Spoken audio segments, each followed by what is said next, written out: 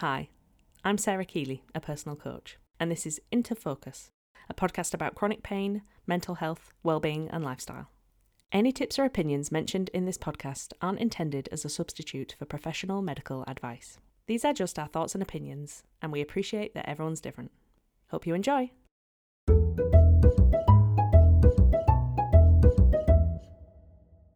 Hello everyone and welcome to Into Focus. Today I've got the lovely Katie with me. Introduce yourself, Katie. Hi everyone, I am Katie and I'm really looking forward to this episode with Sarah and just sharing a little bit about my chronic illnesses and my coaching journey and everything as well. It's lovely to have you on, and so that people have a bit of background, Katie and I connected through Instagram and we just started talking and then we had a chat the other day and we thought it'd be really good for her to come on the show. So, I don't know. Whatever this is. Katie. You can say show. Yeah. Tell me a little bit about your experiences with chronic pain and mental health. So roughly 2 years ago, I was diagnosed with psoriatic arthritis, which was a type of arthritis I didn't even know really existed and did a lot of research into. But it is linked to psoriasis, and it differs slightly from other arthritis in the sense that instead of just like the joints being swollen, it's almost the entire digit gets swollen on your fingers and your toes. Pain in sort of your lower back, in your everywhere. So yeah, it was. What really led to it though was the anxiety. We discussed this sort of recently ourselves, and I just think my undiagnosed anxiety is most likely what led to me having the chronic illness. So it's just sort of been a couple of years trying to get used to how it really does change your life. You try not to let it change your life, but sometimes you just have to learn to stop and think about yourself. And when you're too tired, and it's not, I say tired, but really, I mean, it's fatigue, which is an incredibly different ballgame to tired. But yeah, it's just about learning how to cope with it. Yeah. And I mean, I don't know anything about this. This is kind of my first experience learning about, your diagnosis. So you mentioned that it's, you kind of get the pain and is it right to say inflammation? Yeah. It's definitely a disease that's based on inflammation, and so obviously anything you can do to bring the inflammation down is good. But yeah, it's some days you can be absolutely fine, and then living in Scotland, it can it can be sunny and you're fine. The next day it's absolutely freezing and your hand just goes up to the size of, like 3 times what it was the day before. So very inconvenient. It can be interesting. Yes, very. Yeah. Yeah. And tell me about the audience about because I know we've spoken about it before, but kind of your process. Or the journey to getting a diagnosis and when your symptoms started and all that kind of thing, background. So I think I was really lucky from sort of the first sign of it to my diagnosis. Well, the first sign that I really acknowledged to my diagnosis, I was really quick. So it all started off because I actually had, on International Cat Day, I'll mention this, I had a cat scratch on my thumb, and I thought that it was sore because of that. It was a really deep scratch. And so for a really long time, I was like, oh, that scratch has really impacted me. And then I noticed that the pain was sort of really spreading to the digit next to it. And I thought that's not right.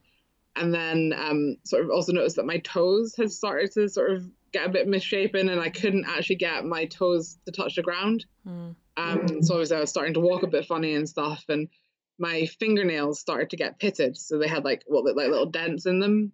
And I literally just typed into Google, this, and this, and it came up and it said psoriatic arthritis. And I'd also just very recently discovered a sort of circular piece of psoriasis on my scalp. And so again, had typed all that in and went to the doctors and said to her, oh, I think that this is this. And she looked at me and she was like, yep, it is. Let's get you referred, and just sort of almost got me straight through to the rheumatologist, which was amazing. very, very quick and great service from the NHS. But what they always do with arthritis, because it is inflammation, is the first thing they'll do is put you onto methotrexate, which is an incredibly mild form of chemotherapy, which I was on for maybe about a year, and then I just started to feel sick. And part of it might have been psychosomatic. I mean, it was literally like almost the night before I started to feel sick, and then would take it and just feel like rough for the whole day after I'd taken it. And so I went to my rheumatologist and had sort of told him that. And he said to me that the only thing I could do would be to lose weight. And until I did that, they could do nothing else for me. I know that we kind of talked about that the last time we spoke. And you know, we can talk about that more today. But that idea that, well, first of all, the fact that your treatment and your diagnosis to start with was so quick is something that I guess is, you know, it's great. I know that lots of people spend years, including me, you know, not having answers. But then to have that, and then for the treatment to either not really work or feel, you know, for you to feel rough, whether or not it's psychosomatic or not, you know, it's your decision to how you treat it. So that must be quite frustrating, I suppose. Yeah, it's really, I find it incredibly frustrating. And I said psychosomatic, but I guess what I mean is like the feeling that I got on the I had to take it on a Tuesday. So the feeling I had on the Monday night, I think, was probably psychosomatic, but the illness on the Tuesday was very real. Oh, okay. The sort of sick feeling was and it was like, it could impact my work, you know, because I'd be going in, feeling incredibly sick, and it would last up until about lunchtime. And I'm a teacher as well, and so trying to teach when you're feeling sick is just, I mean, it's not pleasurable at all. Yeah, I mean, all these medications, most of them have some sort of side effect, and it's whether or not, you know, the benefits outweigh the side effects, and whether or not it's actually working. There's so much that that kind of we have to consider that's on top of the normal symptoms that we have with the you know, illnesses that we have. Well, and actually, truthfully, the methotrexate only really dealt with the psoriasis side of things. So my psoriasis had cleared up, so I didn't have it in my nails or on my scalp, but the actual arthritis was still incredibly painful. So I was still am taking up to like 8 cocodamols a day to deal with just the pain of it. So, you know, that the methotrexate didn't really help on that side of it at all. And that, I mean, I think for anybody who's listening, most of us have been there at a point where we're, you know, popping painkillers, and it's and you don't want to be in that situation most of the time, because they suck themselves. But when your pain is bad, you know, find whatever way you can to manage it. Yeah. You said that, you know, you're a teacher and that the, you know, the pain in your hands was particularly bad. How does it affect the rest of your daily goings on in your life? I mean, besides the actual physical thing, I think the worst thing is actually the fatigue, because it is so, like, I almost wish that I could still just be tired. You know what I mean? Like the days where you come home from work and just be like, oh, I'm so tired. But actually, like, that is just nothing in comparison. Like, because at work, I push myself through. Like, I absolutely, like, will just push it because I know that I have to be there for them.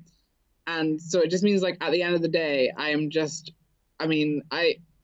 couldn't tell you the last time that I had to come home and not have a nap after work. You know, like, I really have to take that time. And I've actually I've dropped a day, so I only do 4 days a week now. And that is because I take that Friday to literally just recoup any energy that I can.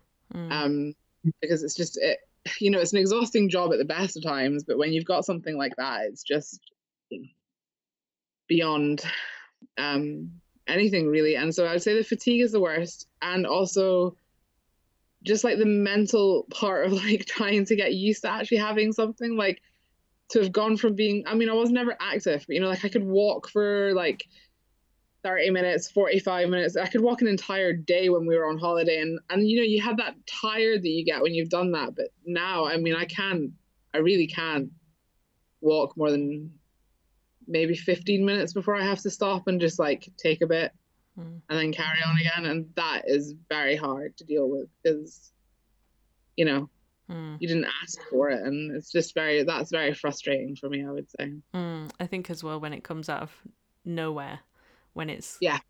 kind of these symptoms just suddenly started appearing, Yeah. then that can be really challenging. You mentioned that you just push through it during term time and all that. How do you find, because obviously it's summer holidays now, how do you find your symptoms and condition is different when you've had some time off? I don't have to take as many pain pills, I would say, and I can, get through a day without a nap, which is quite nice. Makes me feel like a normal person again. So it is definitely when you can have the time to rest and just let your body heal in any way that it can, it's much better. And like, I can have a day of almost doing nothing, and that gives my body time to sort of really recoup. And then I can go for a couple of days doing quite a lot, and then again, I have to sort of take that time to recoup the energy again. But no, the holidays they're very restorative. How do you stop yourself? Because I know that this is stuff that a lot of us kind of struggle with, me very much included, with that sort of boom and bust cycle of, I'm feeling good, so I'm going to do everything that's on my list and get everything done, and then having a few days where you can't do anything and you not doing much. Yeah, I mean, I haven't gotten used to that yet. I like when I feel like you can almost forget when you feel good that you've got anything, and then like something will happen and you're just like, oh no shit, I've gone too far. And and it can it just really hurts. It can really hurt because you push yourself, and especially with if I'm with arthritis, so I get it it's basically down my left hand side. Okay. So like if I push myself too far, it'll flare. So like my fingers will swell, the small of my back really hurts, my shoulder, my feet, my feet can get really swollen. So then actually like doing anything is almost impossible because walking is really sore, putting on shoes is really sore. Things that you just never really thought that you'd have to think about. It does make you, I suppose the thing about chronic illness is it really does make you, it forces you to listen to your body more, and sometimes those messages they suck, they're pain, but other times I suppose getting used to like, okay, my body needs me to push it today, my body needs me to rest, my body needs and then being able to make the decisions about what you do, and I think that comes with time, because I mean I've been sick for, well, I don't really like the word sick, I've managed chronic conditions for 10 years now, and some before that, in my childhood, and I don't think there's any end to healing, personally. No. Because there's always going to be stuff that you can't control. Sometimes we shouldn't, or not shouldn't control, but sometimes we can't control, or we should let go of wanting to control things, because I think that's another thing with chronic illness, is it really makes you want to control everything because you have to manage everything. Yeah, absolutely. Something else I have found that have actually helped, if I can sort of feel something coming on, if I go for a hot stones massage, that can sometimes sort of almost not flip, like it still happen, but just not as bad, because I think it's giving me the chance to relax a little bit. But also a hot tub, if you can get into a hot tub, it's magical, honestly, on your joints. It's just the best feeling ever, and like the heat and everything. On this podcast, I often talk with people about sort of misconceptions or myths to do with the things that we're talking about, and a couple of things that have already come up. First of all, being overweight, and we'll talk about that in a bit, but what you were just saying about hot stones, I've heard people say, oh yeah, I'd love to go for massages and I'd love to chill in a hot tub. That's lovely for everybody, it's nice for you, but I guess what they don't understand is that you're doing it just to relieve a ton of pain, rather than it's, well, how lovely. What do you think are some other misconceptions about chronic pain and illness? Well, I think with chronic pain and illness, especially when you're young, I think that a lot of people just think that you're lazy. And maybe it's a misconception that I'm putting on myself, because I worry that because I can't do as much like around my house, like, I can't do the housework, I can't do the cooking because it's just too much to actually push myself through it. So perhaps it's me thinking, oh God, I'm so lazy that I'm not doing that. But I do think that there's that sort of thing. But also, if you, I don't know, like applying for PIP is almost impossible because, well, it's been made very difficult, but also, the fact that you have to prove it. I don't physically look ill. I know I don't physically look ill, but I am. And, well, not, as you say, not ill, because it's not a nice phrase to use, but I do have that condition. And if I could park a little bit closer to places, it would make my life easier. Because as I said earlier, walking can be really difficult for me on some days, and other days I'd be absolutely fine and I could walk far. But, there are some days where it literally will take me 5 minutes to walk something that would take one normally. So it's just like that side of it, just people thinking that you're lying, and just because they can't see it, because it's not really obvious. So you clearly aren't actually ill or suffering or whatever. I completely can identify with that, and I think there's a real gap in support. I mean, I don't know much about the benefits process because I kind of told myself I'm never going to get anything from that, because I'm like you, I look well.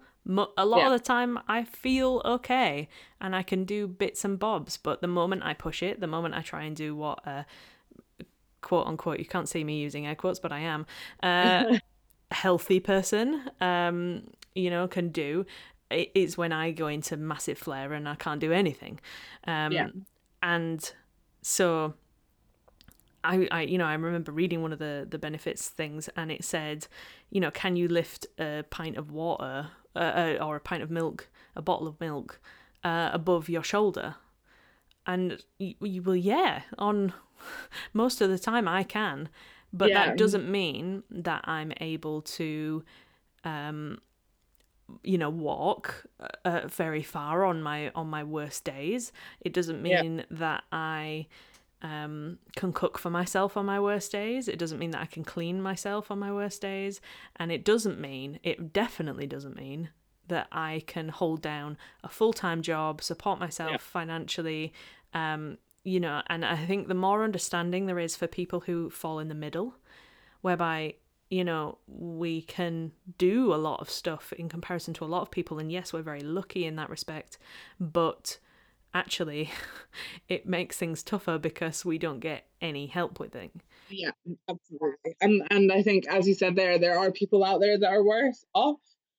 And I really, I'm part of a few Facebook groups, and people will sort of put in, there's some people who literally cannot even get out of bed. And I just think, oh my God, I am so lucky that mine is not that bad. And these are people who are freshly diagnosed. One day they are walking around and they're fine, and then the next day literally they are bedbound. And I just think, that I could genuinely have had it so much worse. And I am so lucky that I'm able to still go out and see friends, that I'm able to, do the things that I could do before, just maybe a little bit slower, and as you say, there does need to be support for people in the middle, because I'm not even asking for it's. I don't even want money. It's it's the support of being able to park closer to shops, of being able to use disabled toilets without feeling like people are staring at me thinking, well, she's not disabled though. But actually, to sit down sit down to use a toilet. Sorry about that, but to actually do that, to have the support of the handles near you is really important, because it can hurt. And I think it's just about understanding, isn't it? And I hope that more and more people will understand what it's like, because it can happen to anyone. And even though we've talked about feeling lucky and the gratitude that when it's not worse, but that doesn't diminish the pain that we're in anyway. I love concepts of gratitude. I think they're massively important for keeping us mentally healthy and upbeat and positive. But we don't always have to like shove that down our own throats, and it's gratitude in our own little bubble rather than, you know, comparing ourselves to others and saying, well, I should just be coping with this. Yeah. Well, and you can't compare yourself to somebody else's journey because everyone's is different. Yeah. But, you know, as you say, you do still have to show gratitude occasionally. Something that I really love is there's a big movement at the minute of not every disability is visible.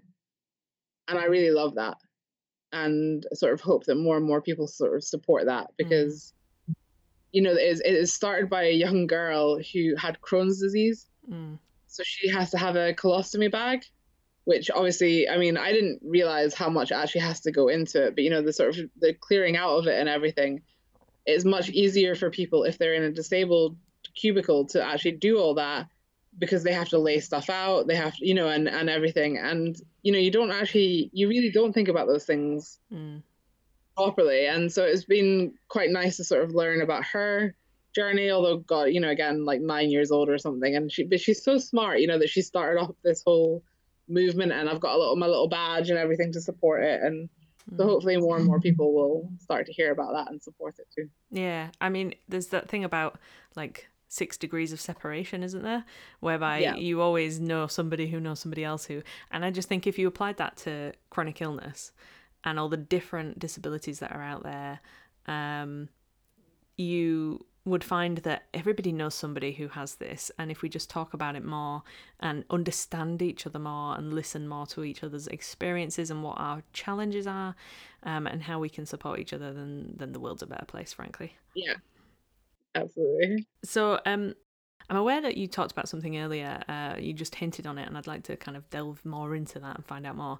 When you said about the anxiety that you used to have and how you're pretty sure that kind of led to your current condition, I'm fascinated by and learning more about that mind-body connection. What are your thoughts on it? So just, I guess it's easier for me to talk about it from my sort of perspective. So I was in an incredibly stressful situation at home and at work where, you know, there was no real sort of, nowhere that I could rest my mind. So anxiety, I've suffered from depression before, but anxiety sort of came in. Although actually I've since found out that is actually a symptom of my arthritis as well.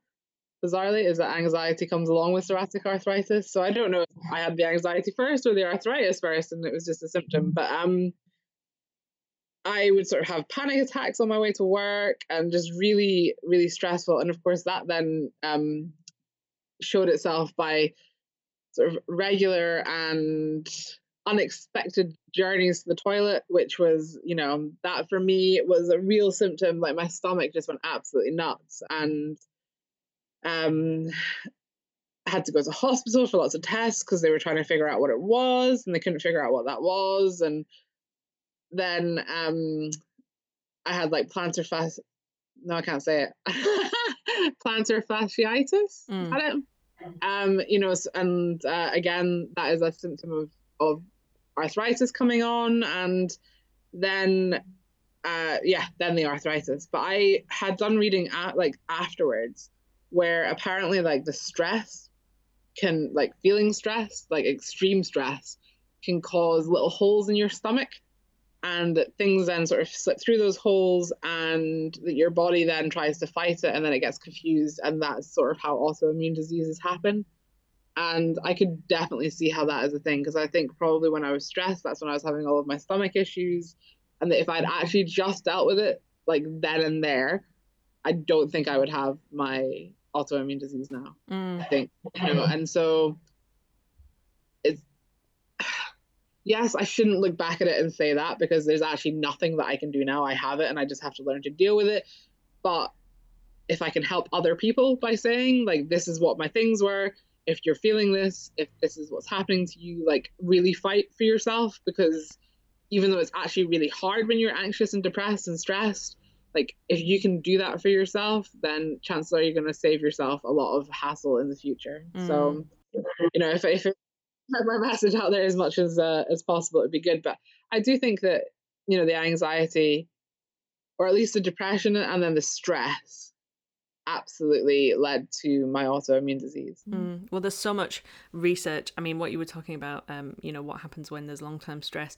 I mean, I'm not a medical expert. I make that very clear when I do this podcast. And everybody's journeys are different, but there is way more evidence and research coming out at the moment into what happens when the body is in long-term stress, what happens with that mind-body connection, how, the concept of your brain listening to your body and hypersensitivity with pain, and how that all kind of can be the big vicious cycle and have lasting effects on your body is one that I'm fascinated with, but also I think needs more research. Well, just because you're saying there about the brain and your body, so as I was saying earlier about my weight thing, which we will come back into, but my rheumatologist not refusing to treat me until I lose weight, blah blah blah blah. So I have to go to these weight management groups, and the first one that I went to last week I found it really triggering. It just, I would say it hindered more than helped, 100%. I can go into it later on in more detail if you want me to, but on my way to the one yesterday, which was my second one, the anxiety that I felt going was it was like, I haven't had anxiety for such a long time, and it felt like the height of my anxiety, like I think I probably would say a panic attack on my way in. And then when I got there, it was absolutely fine. And, it was a really good session. I quite enjoyed what we talked about. We talked about, disordered eating, emotional eating, binge eating, how a lot of our stuff is impacted by our environment and actually by evolution as well.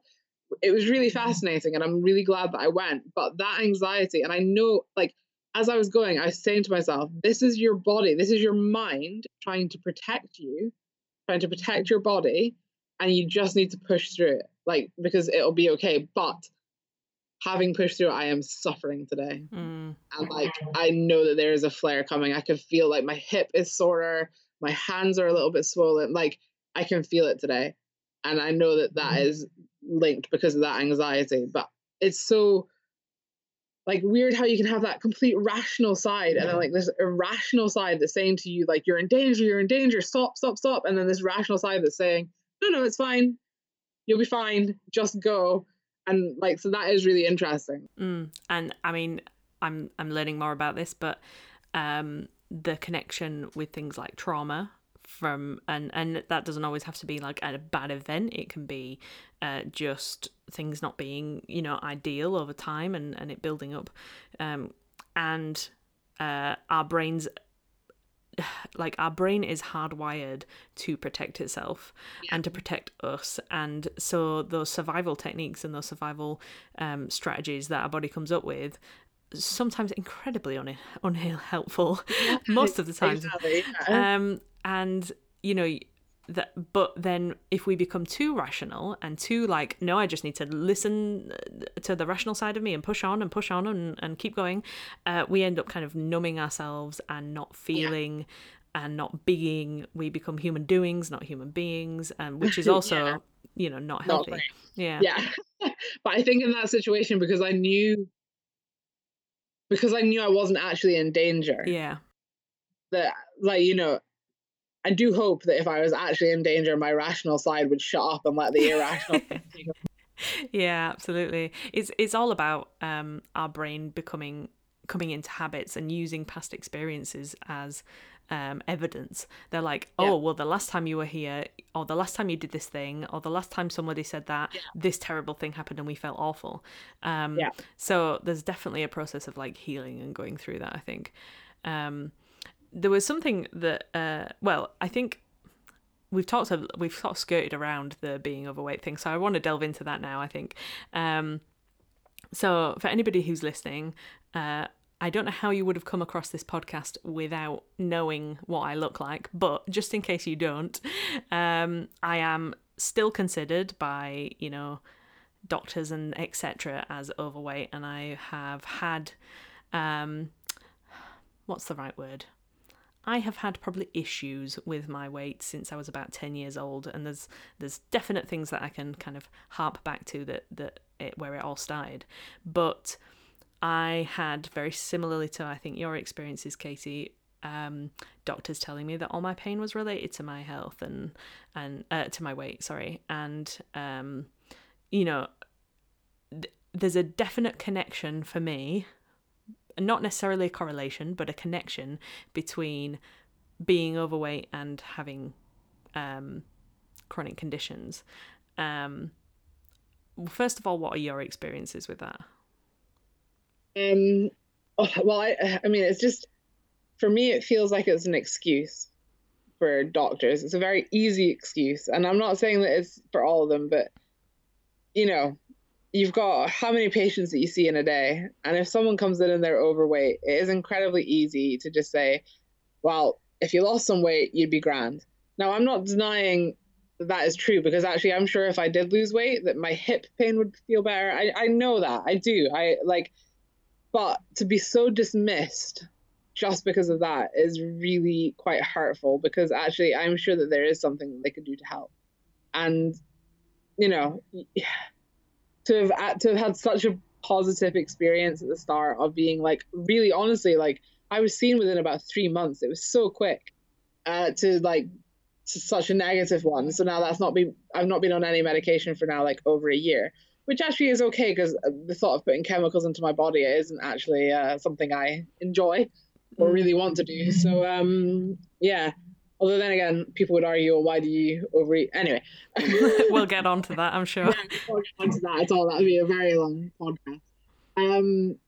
But I also, having gone to these weight management classes, 60% of Scotland is considered overweight. 60%. I mean, that is, and I don't know what the figure is for the whole of the UK, but I imagine it's quite large. But you just start thinking like, okay, so the majority of our population is overweight. What are we going to do about it? Like, how are we going to fix that? Don't tell us that it's an epidemic. Don't say it's obesity. Does it need to be fixed? Or is there actually something else that needs to happen? Do we need to change our opinions on the people who are overweight? Because actually, what is overweight? BMI apparently is absolute, it's not a guaranteed thing. Who says what's overweight? There's whole loads of stuff. And I've been reading loads of stuff on Instagram about body positivity, and it has really changed my perception. I have spent years beating myself up because I am fat. And now I'm like, actually, fuck that. No thanks. Yeah. Not anymore. I'm going to try to love my body. And then from that, I hope that it gets to the point that it needs to get to. Yeah. And hope for the best. But I feel like I kind of want to go in and say that to my consultant. I'm going in quite soon. And I really just want to say to him, you know what, you have not helped me really at all. And in fact, you made things worse for me for a really long time, because I beat myself up. I blamed myself. I put on weight because of that. And you can't say to someone who has had, I don't know, I mean, it is a disorder, an eating disorder. I've had it since I was 10. You cannot say to someone, until you lose weight, I can't help you. Oh God, I just have to lose weight. Oh, how helpful. I'd never thought of that one before. I mean, yeah, help me. I'm coming to you for help, so just help me. Yeah, I think the thing that's coming to my mind, and we've got very similar experiences on this, although I think there are things that are different, but for me, I know I wasn't happy. For anybody who's listening, if you don't know, I've recently lost about 3.5 stone, and I'm not saying that as like praise me. It's not about that. But for me, at my heaviest, I was miserable. Now, I've done a lot of reflecting over that recently, and I post a lot about it on social media, and I think coming from a place of self-love to start with, because the thing that a lot of overweight people did, and certainly what I did, is I had a real thing of self-loathing. I hated myself. I despised myself, not just because of the way I looked, but the way I felt, the habits I had, the thoughts I had, everything. And I really was quite unkind to myself. Yeah. And so whenever I would hear like body positivity stuff, I'd be like, oh my God, I don't know how those people can do it. You know, I was a bit fat phobic, even though I was, you know, overweight myself. Yeah. But then coming to a place and doing some reflection and learning and going through processes with my thoughts and feelings, to come to a place of, I am worth treating myself better than this. Yeah. And part of that for me as a person, this is just my individual opinion and my own thoughts and feelings, but for me, overeating was a bit of a self-punishment. Yeah. For me. I would do it when I sought comfort, when I wanted to kill pain. It was a survival mechanism for me. It was what I did when I felt anxious, stressed, what I did when I wanted to celebrate. You know, it became like the crutch, the addiction that I used for any time I didn't want to deal with my feelings. Yeah, absolutely. And I think that what you're saying isn't a unique feeling. I genuinely think that, like, and that's what I really love about Instagram and, you know, the body positivity movement, is because you realize that there are so many people out there that are like you and have those feelings. And that, as you say, like, as you come to love yourself and realize your self-worth isn't actually based on your weight, like, you probably do just naturally start to lose weight because you're not eating shit anymore, because you want to nourish your body. You want to, like, but also you're more in tune with your body. So you're actually listening to what it wants. Because I, like, again, don't know about you or anyone else, but I feel like I haven't really been in tune with my body since I was about 10. You know, I haven't listened to it. And, like, it's really nice to actually finally, like, this is going to sound ridiculous, but the other day I was out for lunch and I didn't have a dessert. And, like, just because I just didn't want one. Whereas beforehand, I would have always just had a dessert, whether I wanted it or not, because that was just like my reward or my treat, whatever. But I'm stopping using that language. It's not a treat, it's just food. There's no good or bad food. It's, you know, it's all about just taking away that real stigma around food, I think, and just looking at it as a way to nourish your body, because that is actually all it is. Yeah, that concept of nourishment, if there's been anything that's helped me in the past few months, it's been that.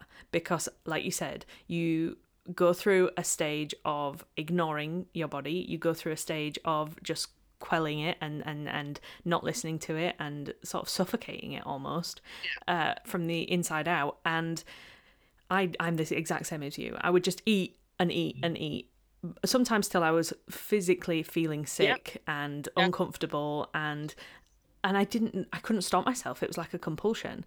But and I would have the dessert and I would have, you know, whatever else as my reward or my, you know, whatever. But then changing it to coming from the inside to I do not need this to depend or to impact my self-esteem and self-worth. And no matter what I eat, no matter what I put in my body, I am okay, suddenly releases you. And don't get me wrong, it's not a suddenly. It takes a long time to undo all of that. No, I know what you mean, because it's a sudden, it does take a while to get there, but there is almost like a sudden, like, moment where you go, oh, yeah, okay, that's fine. And if I still want to eat Pringles, I can eat Pringles. I just don't need to eat the entire tube of Pringles. Yeah. And eventually I'm hoping that I will stop wanting Pringles altogether. But, you know, if I don't, it's fine. Because as I said, food is food. And yeah, you're absolutely right. Just taking it away from your self-worth, from... There's also a sense... Diet culture has a lot to answer for. Because, I mean, I've literally been on diets. I think I visited a dietitian when I was like 11, 12 years old. I wasn't even fat. Do you know what I mean? Like, the whole mentality of food and eating healthily has just, mine has been skewered for such a long, long time. I have been on so many diets and, you know, counting calories, and it gives you a sense of deprivation. And the minute there is deprivation, you've lost all hope of any kind of diet, because then that is all your body wants. Because our I think it's called the monkey brain, isn't it? Our irrational brain is called the monkey brain. You know, if it senses deprivation, it's thinking, right, shit, we need food because the winter's coming. We've got to survive. Find the food. And so you find any food and you eat it all. Yes. Yeah. So like diet culture honestly is just I mean, I'm the exact same as you. I think we have a very, very similar sort of early onset. It's funny that it's both sort of around the age of 10. It's such an impressionable age, especially for young girls. And by the way, no offense if anyone is on a diet. Yeah. Or everyone's on their own journey, and that is just mine. Obviously, like as you say, your opinions are yours and my opinions are mine. And like I don't mean to offend anyone if that is what they're on, but I would absolutely encourage them to read around it if they can, because I just think if you can move yourself away from that and into a more intuitive eating pattern, then you will be happier. Yeah, and that's exactly what I was going to say, is that I was on diets in my young teens, and since then, until probably last year, and I would go through fads. I would lose a stone, put on 2, lose 2 stone, put on 3, 4, and it sort of escalated, and I used to beat myself up, and I think when it's not sustainable, because you're telling your body you are being punished for the choices that you have made in the past. You should feel guilty, you should feel shameful of who you are, because you got yourself in this mess. And that is quite a self-punishing it's a self-punishing way to be. And a few weeks ago I was talking to a friend about this, and I said, nourishment, not punishment. Yeah. Because we especially from society and the ideal image of what healthy looks like, and all of that stuff that we could probably spend about 10 hours talking about. It teaches you, unfortunately, at a very impressionable age, that there is a perfect, there is a right, and if you don't conform to that, then you are wrong and you are bad and you should be punished. And and I think the more that we can treat people who may be overweight and may not be happy about being overweight with a sense of understanding and openness, and just talking about it, and understanding that we all have those moments where we order 2 takeaways worth of food and eat it all by ourselves on the couch because we're feeling bad. Anyway, we could probably talk about this forever. I really feel like we probably need to do a second one just on this. But yeah, absolutely. We'll come back to you, people. So I guess I'm interested. We've talked a little bit about kind of knowing yourself and understanding yourself, and that being a real journey. And I know that you've kind of found a few different things that have helped you understand yourself and on your healing journey. What do you think has helped the most? So I started to do sort of training as a life coach, maybe I've done it on and off for 2 years, but I really started to focus on some sort of online training type courses about a year ago.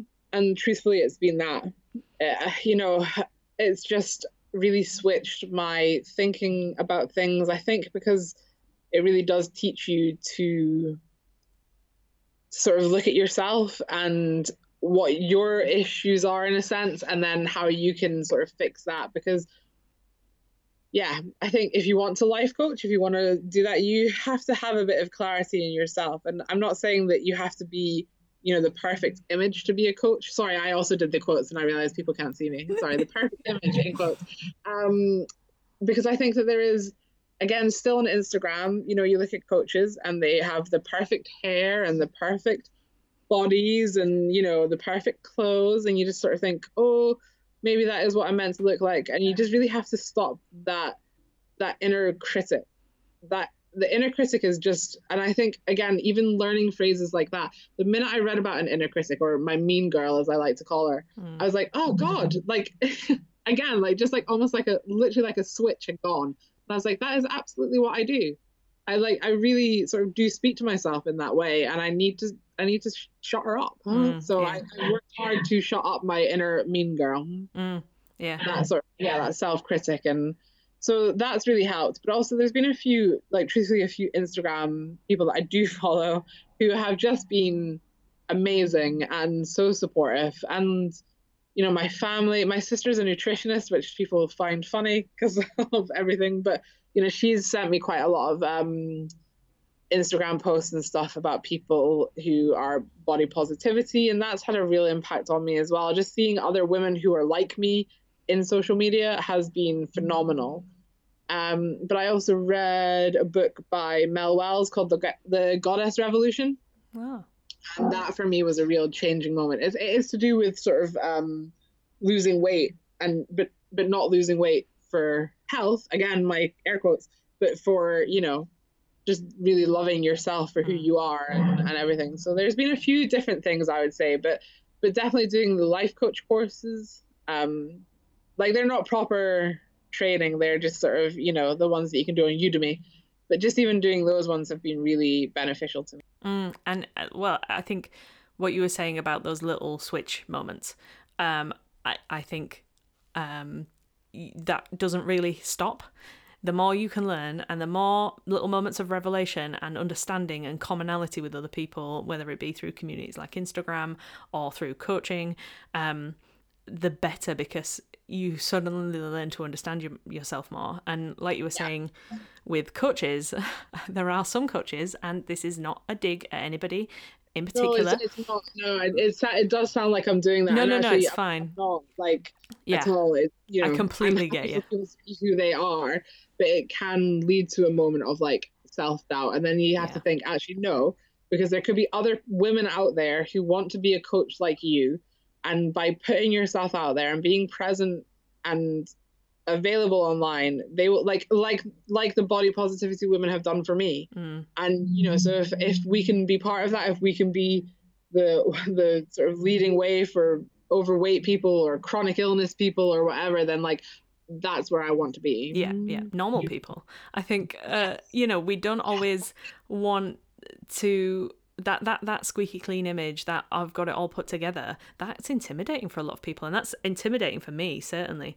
And it's also probably bullshit. So. Yeah, a lot of the time it probably is. No offense, people, but we want some realness. We want to see when and everything's going wrong. We want to see when you're failing, when you're struggling, because that makes it more relatable. And that's one thing that I've really valued in recent years, is that #relatable thing, because it's getting people to be more open and honest about what they feel and what they think, and all the moments that we are terrified to share with each other, but that's the only way that we're ever going to grow and help each other and feel connection with other people. And I've definitely felt I'm a fully qualified coach, I've got my own business, but I still feel like a fraud a lot of the time. Yeah, good old imposter syndrome. Yeah. And the amount of people that I talk to who have that or who feel that way is a lot. It's like the majority. So, being open and talking about it is I think the key. And I'm fascinated. I don't think we've got time to talk about it today, but next time maybe. And I'll be talking with lots of people about this, is that connection between the amount of coaches I've met who have some sort of disability or chronic illness or pain, and coaching, or the opposite way around, the amount of people that find coaching through that.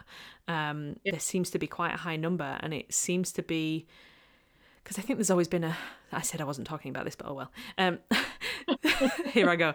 There seems to be, with things like counselling and therapy, I definitely think that has its place. But for some people, that's not what they need at that time. And coaching is a way for you to start understanding yourself and to start, delving into things and to get progress happening without it being tarring you with this I'm broken brush, which is not what it's about at all. Well, and a good coach would be able to tell you whether they can help you or whether counseling is what's for you. Absolutely. I think sometimes when you're in that moment, it's hard to see it for yourself. And I guess if you're willing to trust someone, which is awesome, because actually trusting someone is so important. And having been to a counselor myself, taking that first step to reach out to someone can be really scary. And I think that if it's a coach, someone who you've followed on Instagram, who I think it makes it less scary to reach out to them. And then, you trust them. And if they say to you, listen, the best way for me to help you is for me to say, you need to see a counselor, then, you know, I feel like that first step wouldn't be as scary. And like, it's, you know, again, well, I love that. We don't have time, but I'm just going to talk about it anyway. Yeah, we're going to do it. It's fine. People will please keep listening. I was watching the news the other day, and there was a 16-year-old girl on it, and she was talking about her experiences with anxiety and depression and how long it took for her to actually get professional help. And she said, you know, that first phone call was so scary for her. And I'm so glad that she persisted, because there will be many people who will make that first phone call. It will not turn out as they want it, because, and like, it's no one's fault. It isn't anyone's fault. But, you know, these are just some things that happen. And so, like, if coaching can be used as like almost like that in between sort of step, I just feel like there would be a lot of people that you could really help off that ledge a little bit, you know. And I'm not saying that we're counselors, because my God, we are not. And like, you know, they do so much training and they know all the psychology of everything. But even if you just know that you've got someone there who is on your side, who is like your cheerleader, who's keeping you focused on goals, because sometimes when you're anxious, keeping focus on your goals can be really difficult. And so if you've got someone that, and like, again, maybe having someone saying to you, like, have you done this, is not like the best thing, because that would be terrifying. But again, your coach should know how to get those best results out of you. And I just think, like, you know, if I can help other women who are maybe feeling anxious or who are lacking in confidence in themselves, if I can help them get to a point where I feel I am at now, like, I would love that. Yeah. You know, because with my anxiety, like, that thing yesterday would have floored me. But because I've done so much work on myself with like the life coaching and with speaking to people, it didn't. Like, I'm so proud of that achievement, because, you know, genuinely, like, not very long ago, it would have floored me. And so I just think life coaching has got such a good place right now to help people and be that, because anxiety and stress and everything is on the rise. And yeah, if we can help it, then absolutely. I rambled there a little bit, sorry. No, it's okay. Everything you were just saying, I mean, one thing I'd sort of like to point out, I guess, and agree with is, yes, most of us, a lot of us are not qualified counsellors, but a lot of us we know a lot about how psychology works. We know a lot about how counselling works. We know what we're looking for. We're trained in coaching. And so we are there for the person. And I don't think many people fully have in their life someone who's completely on their side, non-judgmental, who's there to challenge them but support them, who is, like you said, their cheerleader, but who's not going to be like, have you done this? Have you done that? If that's what you need and want, great, we'll do that too. But, you know, there's this sort of misconception that life coaches are like, oh, you can just come and sort my life out for me. And that's sort of what happens, I guess, in the end. But it's you sorting it out for yourself with a partner who can help you towards that. So, I mean, it's fantastic. I mean, I'm a coach, so I would say that. But, and the beauty of it is that us as coaches, we are not, whatever this means, but we are not the finished product. I'm doing air quotes again. Because we're just humans, and you're just human, and we go through things, we grow, we make mistakes, we fail, stuff happens, and isn't that nice to kind of know that we're just a fellow human? We're not superior. You're not broken. We're just two people. Well, and I guess, like, and again, as I said, I've been to a couple of counselors, so I'm not dismissing them in any way, but I guess there is times where you can feel like they are a bit superior, and that, I guess, is what the scary thing is that you feel like you're going to go to someone who is potentially going to judge you. Now, in my experience, they have never, ever judged me. So if anyone is listening and thinking of going to a counselor because they need it, then absolutely, like, you know, it was the right thing for me. My first counselor, for example, really helped me at the very beginning of my sort of loving myself. You know, she told me that the vicious things I was saying to myself was like I was dripping poison. And again, that was a light bulb, proper moment for me where I was like, oh my God, she's right. Like, so, you know, I absolutely support going to counselors, but you're right. Like, we are there as that non-judgmental, that sort of supportive friend, actually. And that's what it is. And I think a lot of coaches are incredibly empathetic. I would say that is an absolute quality that you'll find in most coaches, is that they have that empathy, and that empathy is, I mean, there's nothing like it for coaching, because they know what you feel. Yeah. Even if they've actually not been through it themselves, they know. And like that is... Yeah, we listen wholeheartedly. Yeah. And how much time do people really get? You think at home, how much time do you get where you are unequivocally, I can't say that word, whatever it is. I know, yeah, that word. Listened to. It's not often. It's really not often, if at all. And like, I mean, I have had, probably counting up, I've probably had about 5 years, if you condense it all together, of counselling and therapy in my past. So, and then if you add on coaching, like I've invested a lot of time in those sort of interventions, and I've only continued to grow, and I am a completely different person to who I was at the beginning of that journey. And I'm going to do, some videos and posts on that later. And that's going to be a challenge for me to open up about that, because there's some stuff there. But that vulnerability, I know Brené Brown, who is just somebody who I'm starting to look into her stuff. She talks about being vulnerable and how that's like the key to healing and all of that stuff. So yeah, be vulnerable, guys. We all need to be vulnerable. We're all here, right here with you. Yeah. So gosh, we've covered a lot. We have. So I ask all my podcast guests 3 questions, and they're a bit cheesy. Sorry, everyone. Love it. But I'm going to ask them anyway. I couldn't give a shit. So, number 1, if you could have any superpower, what would it be? Okay. So whenever I think about this one, I get very stuck between a couple. Okay, you can have more than one. Go on. Oh, excellent. Okay, so I would love telekinesis, because I would really just like to freak people out. Because I'm a little bit of a, if I'm honest, there's like a little bit of a cheeky shit inside of me, and being able to freak people out would be pretty awesome. But I also want no, I can't say it. Telepathic. Oh, right. Okay. Yeah. Skills as well would also be quite good. Reading people's minds, right? Yeah. Yeah. Okay. Yeah. But like only like when you want to, not all the time. Yeah. A bit overwhelming. And then there is also part of me that thinks, you know what, we do have a superpower already in our empathy. So there you go. Yeah. Already got some superpowers on the go. I love that. That's great. That's a wonderful answer. Yeah, we already know what you're thinking, because we listen so well and we're so empathetic. So, Exactly. Okay. So if you could invite anybody, dead or alive, real or fictional, to either a dinner party or just a private what's the word? Meeting. Who would it be? It would actually be Henry VIII. Ooh. I know, right?